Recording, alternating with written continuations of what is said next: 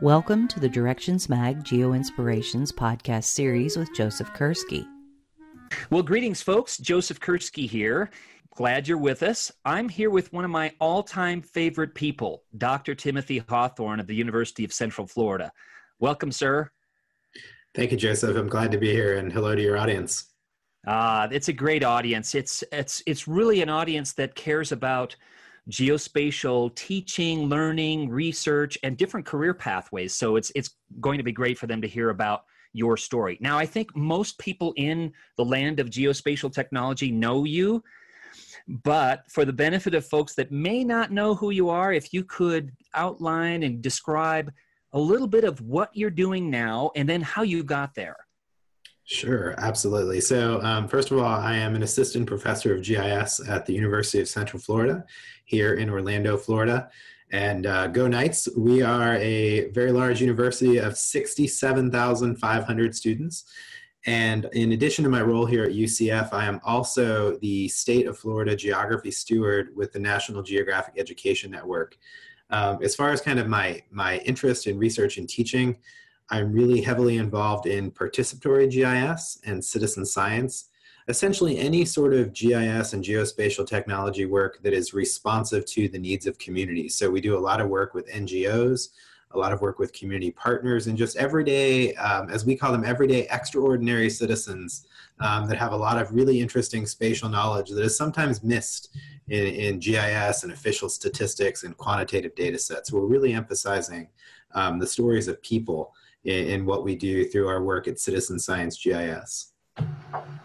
Yeah, and I was down there, about 15 months ago with you all, and just for the benefit of the listeners here, folks, it was one of those, days that it's one of those golden days, and it's just a typical day in the life of Dr. Hawthorne. I mean, you brought, 375 students to the campus that day? Yeah, typical day, 375 school kids, right? Yep.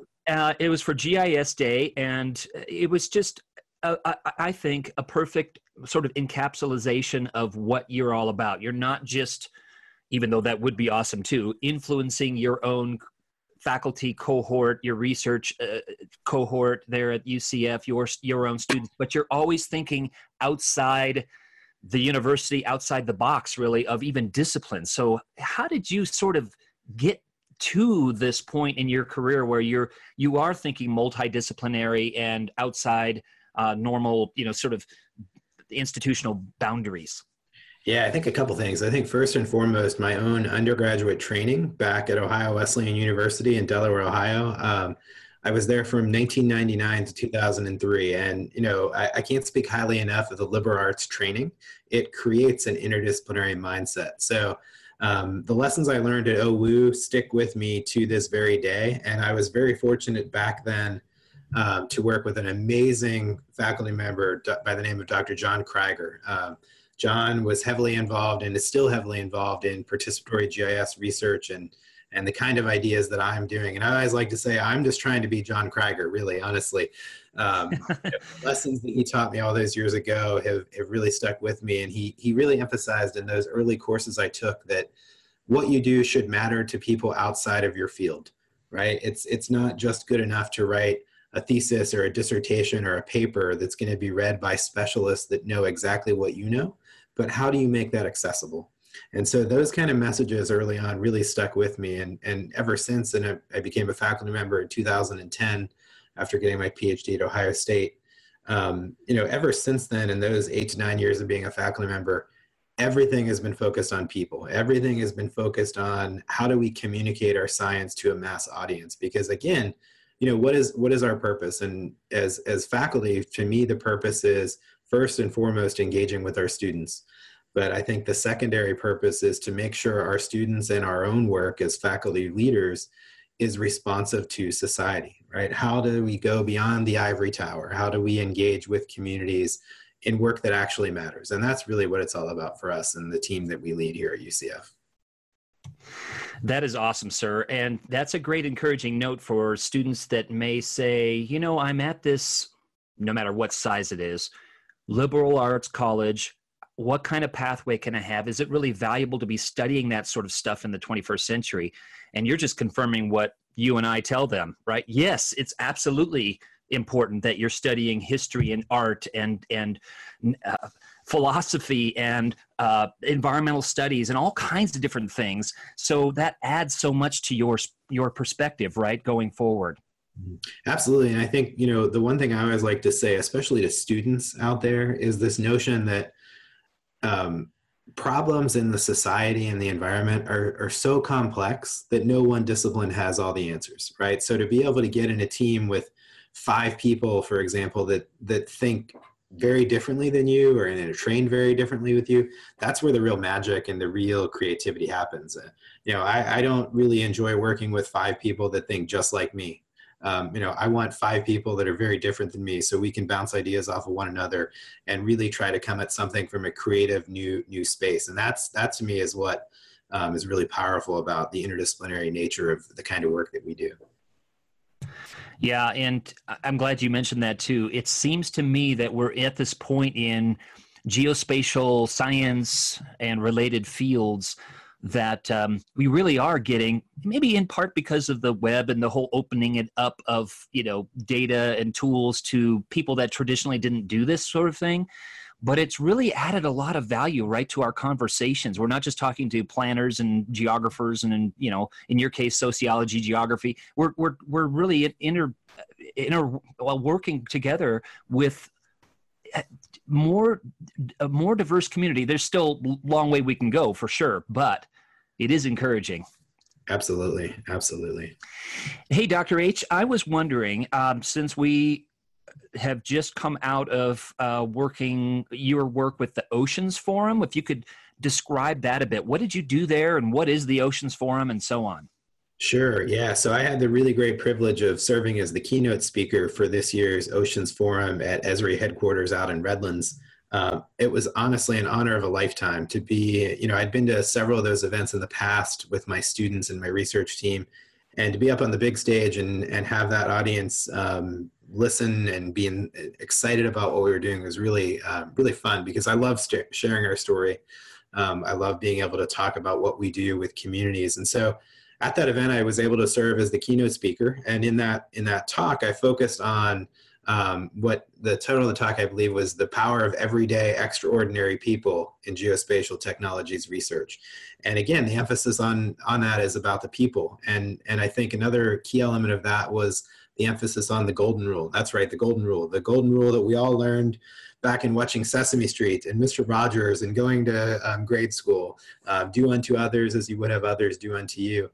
And I took that and I kind of said, okay, if we're going to be doing research that matters and has impact with communities and is listening to communities, what is the core value? What is the core takeaway from these interactions?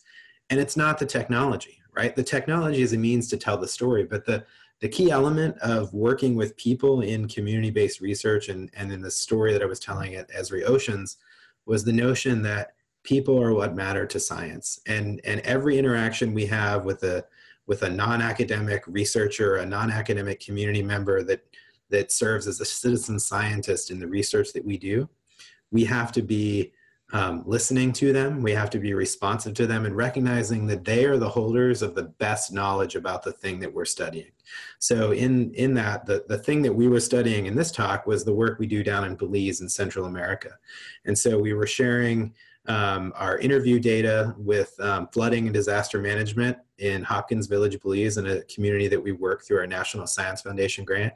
We were also sharing the stories of coastal and island changes from our drone mapping work along the world's second largest reef in the Belize Barrier Reef System.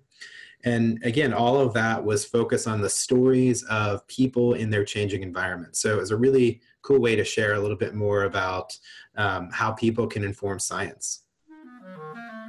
Indeed. How many years have you been going down to Belize? I've been working for Belize. This is the beginning of my 8th year in Belize. That is fascinating. And Dr. Hawthorne here, folks, has sent us some links. I highly encourage you to look at Citizen Science GIS and the work that they're doing in Belize, in Florida, and beyond. Thanks for sharing that. You touched on this a little bit earlier with Dr. Krigier about your influences of the past and at present. Is there any other book, class, person that has particularly inspired you in your geospatial science journey?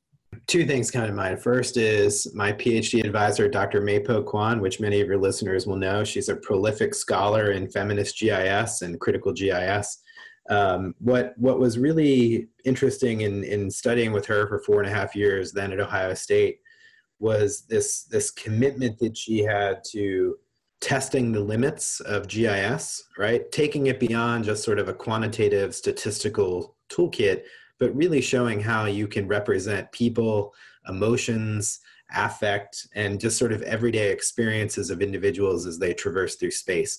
And so that really stuck with me, the training that she provided as well. As far as books, I could probably list you tens of hundreds of books in geography and GIS that have inspired me. But I'm not gonna do that. I'm gonna focus on another book that has inspired me, and that's sort of the works of Fred Rogers. So all of the work of Mr. Rogers that many of your listeners grew up on, just reading through some of his kind of life lessons. I was gifted that book when I graduated from my PhD program by my wife. And, I grew up watching Fred Rogers and lived those lessons. And what stuck with me, there was a quote from him, and that was the quote about what he remembers most about highly successful people. And it wasn't the success and the material things. It was about the fact that they really loved what they were doing and they shared that with others. So that quote, for me, solidified my interest in community-based research. And it really helped me see that when we share our message of what we do with Citizen Science GIS and we share that emphasis on people, that we're just trying to really be really positive, passionate, and excited about what we do, because that passion hopefully will inspire others and show them that you can use GIS for good, as we all know, and that you can include people that are not necessarily trained in GIS in the data collection and the analyses you're doing through Esri products like Collector and ArcGIS Online and things like that we use in our work as well. So that's what it was all about for me as well. So probably not the answer you were expecting, but one that hopefully your listeners will enjoy. Indeed, sir. You're touching on so many wonderful things here. Number one, I visited the University of Illinois, where Dr. Kwan is located now, as you know, and you could just see those students thriving when you have a professor like that just lets them fly, right? As I know you are. You can just see it. And so that was a huge pleasure to be working with her, even just for a day. And then she had me back as a sort of remote guest in her business GIS course, so influencing the business school, which is really exciting as we try to broaden and deepen the spatial thinking and geotechnologies on a campus. But like you're saying, it's not about the technology. It is about making a positive difference. And that's another thing that I think you exemplify so well in this field, and that is, it kind of reminds me what David DiBiase wrote about a year ago. Don't teach GIS, and that title was meant to sort of get people, wait a minute, what? Guy works for Esri. How can you say that? Well, his point was, as I think you're hinting at, it's like we need to be teaching about how to deal with data and how to solve problems and how to even ask questions, right, about what problems exist in our world and why we need to tackle them. So I really like what you're saying there. Yeah, absolutely. And I think that's one of the really cool things, the work that I do, I keep saying we and our, everything we do is highly student-centered, and we have a huge amount of students working with us, especially undergraduates. And I think what's really cool in seeing them kind of grow and inspire others is their ability to communicate ideas in a simple fashion, right? Not using the big buzzwords that everybody uses, but really trying to break down concepts so they're understandable. And then also, importantly, as I said earlier, really listening to people that we're researching with, the community partners, the NGOs, the local fishermen in Belize, or the shop owner in the village of Hopkins, Belize, and really listening, right? Because at the end of the day, those stories turn into data that we can use in our GIS analyses and our web app platforms. Indeed. And as one of many examples of the forward-thinking people that have been working with you, we've got Lane Graham now at Esri, and I was just over the moon thrilled when we actually were able to hire her. And I said, gosh, this is the greatest thing.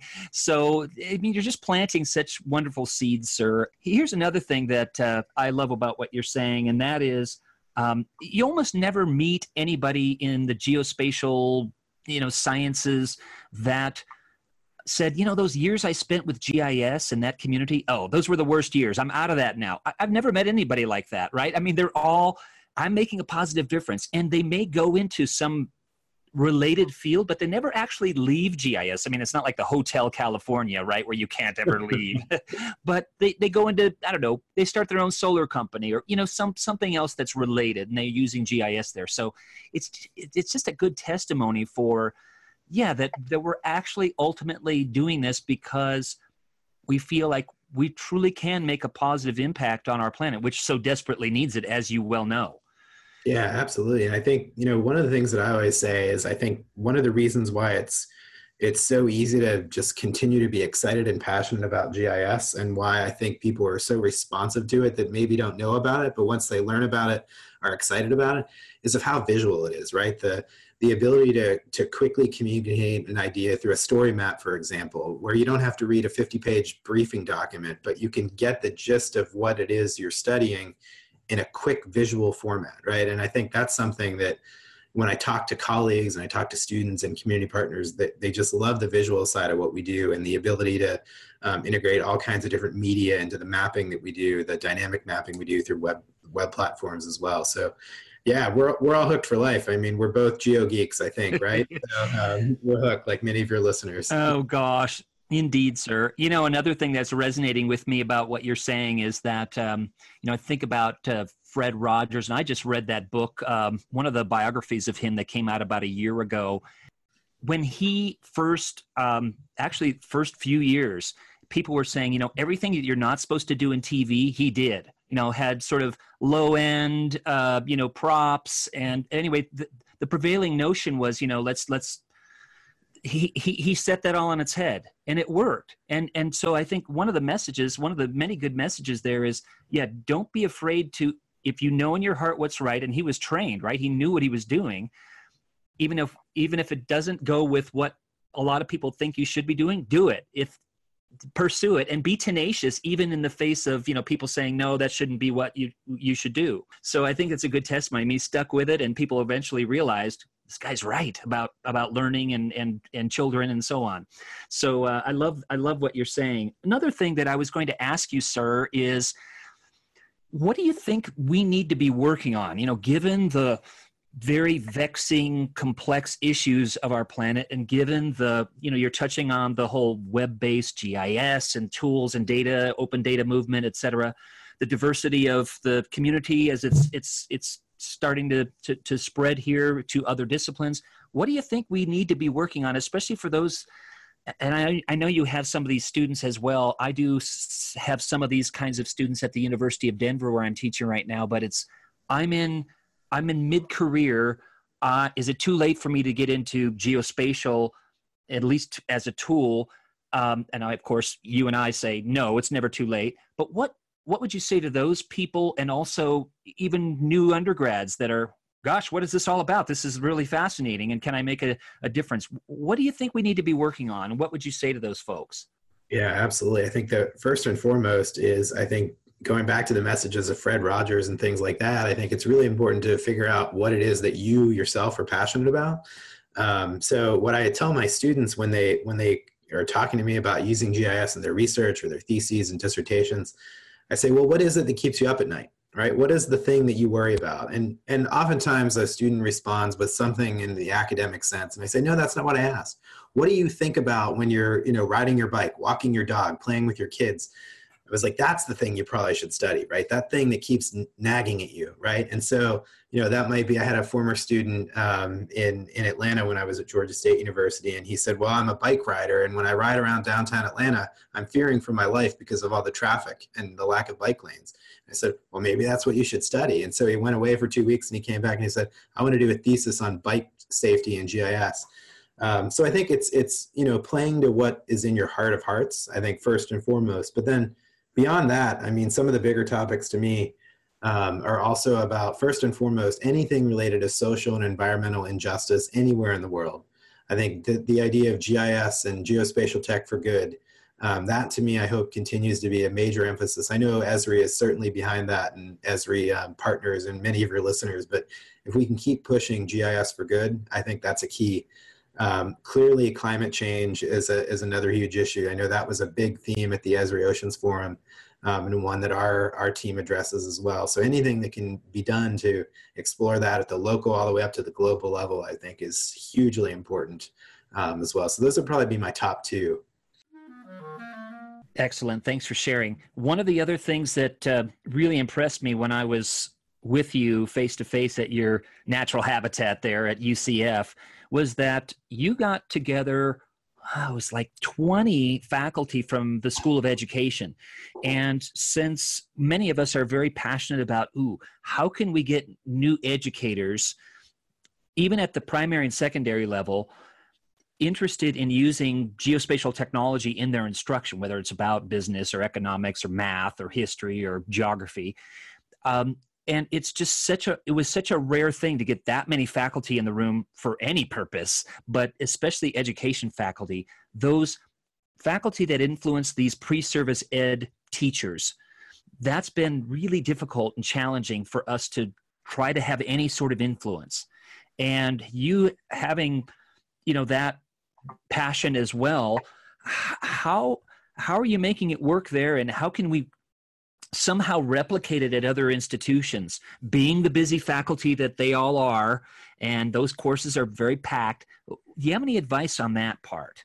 Yeah, absolutely. Again, I don't want to sound like a broken record here, Joseph, and to your listeners, but the golden rule, I think the first thing is meeting teachers where they are and listening to them and recognizing they are the expert of their content domain, right? And what I mean by that is I think it's important that we don't just show up and say, here's our bag of tricks, right? Here's the 15 lessons that we have that you can use, pick one, go for it, right? But I think it's first with listening and saying, what is it that you might need that you don't currently have through mapping, through GIS, and as well. So I think it starts with listening to the teachers, and that's the approach we have taken. We haven't pushed the technology on them, but sort of are responsive to the things we're hearing from the teachers. So that I think really helps, the listening part. I think the second part is the dynamic nature of the content. We use a lot of content through geo inquiries, through Esri, and also some of the lessons that are up on ArcGIS Online from others.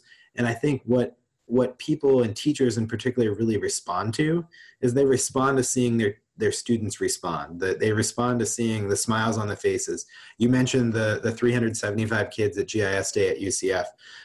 All the teachers were excited because their kids were excited. They were engaged, and it was so hands-on. So my advice to your listeners is make sure that what you do is hands-on. Because at the end of the day, I think sometimes, and I've been guilty of this in my work as well, we get in front of a podium and we just talk. And we show slide after slide after slide. And here's all the great things you can do with GIS. That's wonderful. But no one wants to just see what you can do. They want to do what you can do, right? So to kind of say, take the tool, right? Whether it's an interactive touchscreen on a tablet, whether it's a visualization wall, or whether it's a mini drone, let the kids and teachers play with that stuff. Try to break it and use it, right? Because that's where the learning happens. That's where the smiles come. And once you're able to do that, it breaks down the barrier between, working with a teacher or not working with a teacher. So that to me is where the buy-in really comes in, is that excitement and that passion at the end of the day with the kids. Indeed. And that's why really all of us in education went into education, is that we want to inspire, encourage, learn from. I learned so much more teaching GIS. I'm sure you can relate. Teaching geography, teaching environmental science than I ever did really as a student. I learned some, but I've learned so much more as an instructor. You just learn so much from your colleagues, from your students, and like you say, modeling lifelong learning too is important, right? None of us know the gamut of any of these disciplines or subdisciplines even. and you mentioned the emphasis on students there, and I think that's really also really important with your K through 12 teachers. Is don't forget the most important thing. We are serving kids, right? In the K through 12 setting. So, when you engage in a GIS learning activity or a drone activity with K through 12 students, instead of saying to the teacher, how did that go? Ask the students, right? What did they love about it? What did they get most excited about? What didn't work? And I think, we in some of the programs are doing, like our GeoBus program here at UCF, we're creating a youth advisory board where kids can actually drive what we're doing and give us feedback. And you know what, if it doesn't work for them, it's not going to work for us at the end of the day. So how do we work together to get kid input in what we do as well? I think that's so important in this kind of work. Oh, indeed, sir. Could you, for the benefit of the listeners, just give them a little snippet of the GeoBus? A little snippet for a big bus. Okay, so the GeoBus is a really big idea. It is a 42-foot long city bus that has been donated by Lynx Bus Company. Thank you, Lynx. Lynx is the big service provider for Central Florida and Orlando. We've been in a partnership conversation with them for many months, and we've just finalized the deal here in the next few days to have one of their buses donated. And what we did was we took this 42-foot city bus and with their help took out all the seats inside. And what we're going to be doing, we're going to be working with another partner to fill the inside of the bus with a mobile geospatial lab. And this lab is going to visit schools. It's going to park in schools' parking lots. And we're going to set up shop for however long a school wants to keep us. And basically, it's going to be a field trip on wheels to the school. And in that experience, kids will, the highlight of the experience, there are two real highlights. One is we're going to have a giant interactive geo-visualization wall in the back of the bus. Think like hundreds of iPads connected together, right? We're going to have several large screens that are interactive, touch-enabled, and kids will be doing things on ArcGIS Online and other type of platforms, engaging in geospatial analysis on the bus. We also will have an augmented reality sandbox where, if you haven't seen these for your listeners, they're actual sandboxes that project digital topography and elevation lines on top of them. And so you can learn more about contours and topography and elevation issues as well. We'll also have mini drones outside of the bus where kids will become pilots. They'll learn how to fly mini drones over Lego City models of coastal communities, mimicking what we do with our drone work. They'll also be using virtual reality goggles. So you name it, it's on the bus. If it's an in-demand geospatial technology, kids will be experiencing it. And I think what's cool about this bus is, I think back to my own days when I was a kid in grade school, and I think back now to my kids who are, I have a 7-year-old, a 4-year-old, and a 7-month-old. And I think what are the things we remember most as kids? It's the cool big things, right? Like I remember when I was a kid, the drug enforcement officer came to school and he let us sit in the back of his car and talked about how we shouldn't use drugs. You remember those bigger, exciting moments. And so for us, we said, let's get a big bus. It'll be exciting. It'll be map-tastic, and people will remember it. And so that's what it's all about. It's about spreading that passion, bringing those technologies to schools, especially schools that either don't have those technologies or they don't quite have the capacity to teach them. So part of the GeoBus experience will also engage with teachers. We'll have a teacher advisory board where they'll enhance what we do, but also become trained, kind of the train-the-trainer model, where that GeoBus stop will turn into a longer term set of lesson plans as well. So we're super excited to be doing that. And we're also very excited to have a commitment from your boss, Jack Dangerman at Esri, to be a key partner on the bus as well, providing some Esri content and ArcGIS Online licensing. We're so excited about that partnership as well. As cool as the Partridge Family bus was, yours is going to be even cooler than that.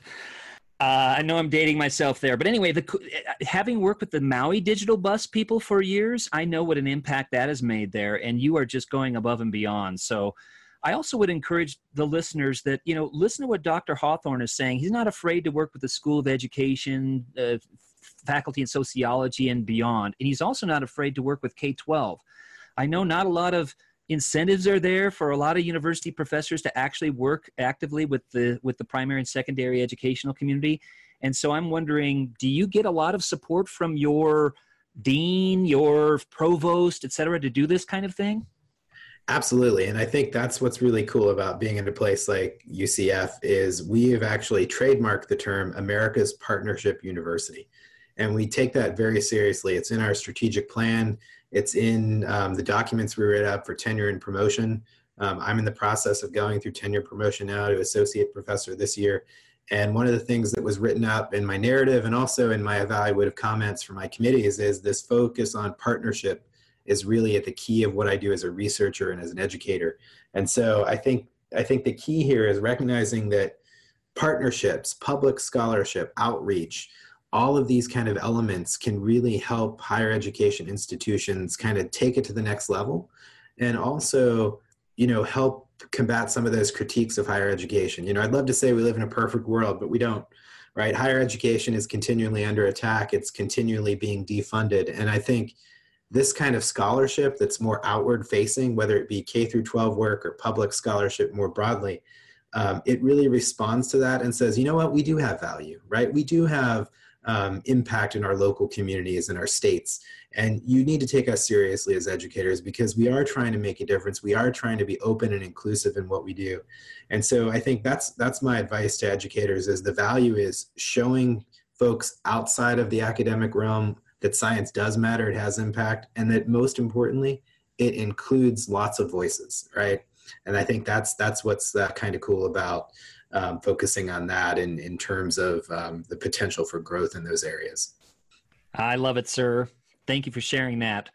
And also, I would just encourage folks to, if you're interested in, working with primary and secondary, building on what Dr. H is saying here, we've had some modest success over the years, most of which is actually with in-service teachers, teachers that are already in the profession. And I think, again, one of the innovative, forward-thinking things that you're doing is with working with the education faculty there at UCF, you're planting those pre-service educators with, these tools exist, this data exists. I don't have to confine myself to, kind of like you're saying, coming back to what are you actually teaching? Well, I'm teaching a unit and I've got this little tiny map in a corner of my 1975 textbooks. Nothing against the Bee Gees. I love the Bee Gees. But anyway, the point is you don't have to do that, right? You've got these tools at your fingertips, but not just because they're there, but because it could enhance what you're actually teaching about population change or oceans or whatever it is. So I love that whole, working with pre-service. I remember the first year and a half that I taught GIS at Metro State University in Colorado, fresh out of grad school and so on. I heavily used my notes. So I taught how I was taught from Ling Bian, who's now at the University of Buffalo, and some other stars.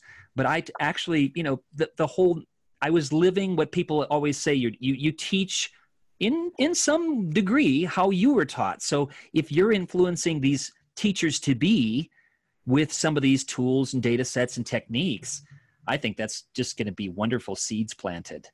Yeah, absolutely. I think with the pre-service teacher focus, the bottom line is I've yet to meet somebody that isn't excited to use GIS once they understand what GIS can do, right? And that's the key is a lot of people aren't exposed to this early on. And so for us to be able to get out there to a college of education and say, this is a tool you can use, man, that you were here for that day when we had the teacher workshop. Mm-hmm. People were smiling and excited because they saw it as something that they could put into their toolkit for their kids and for their school systems.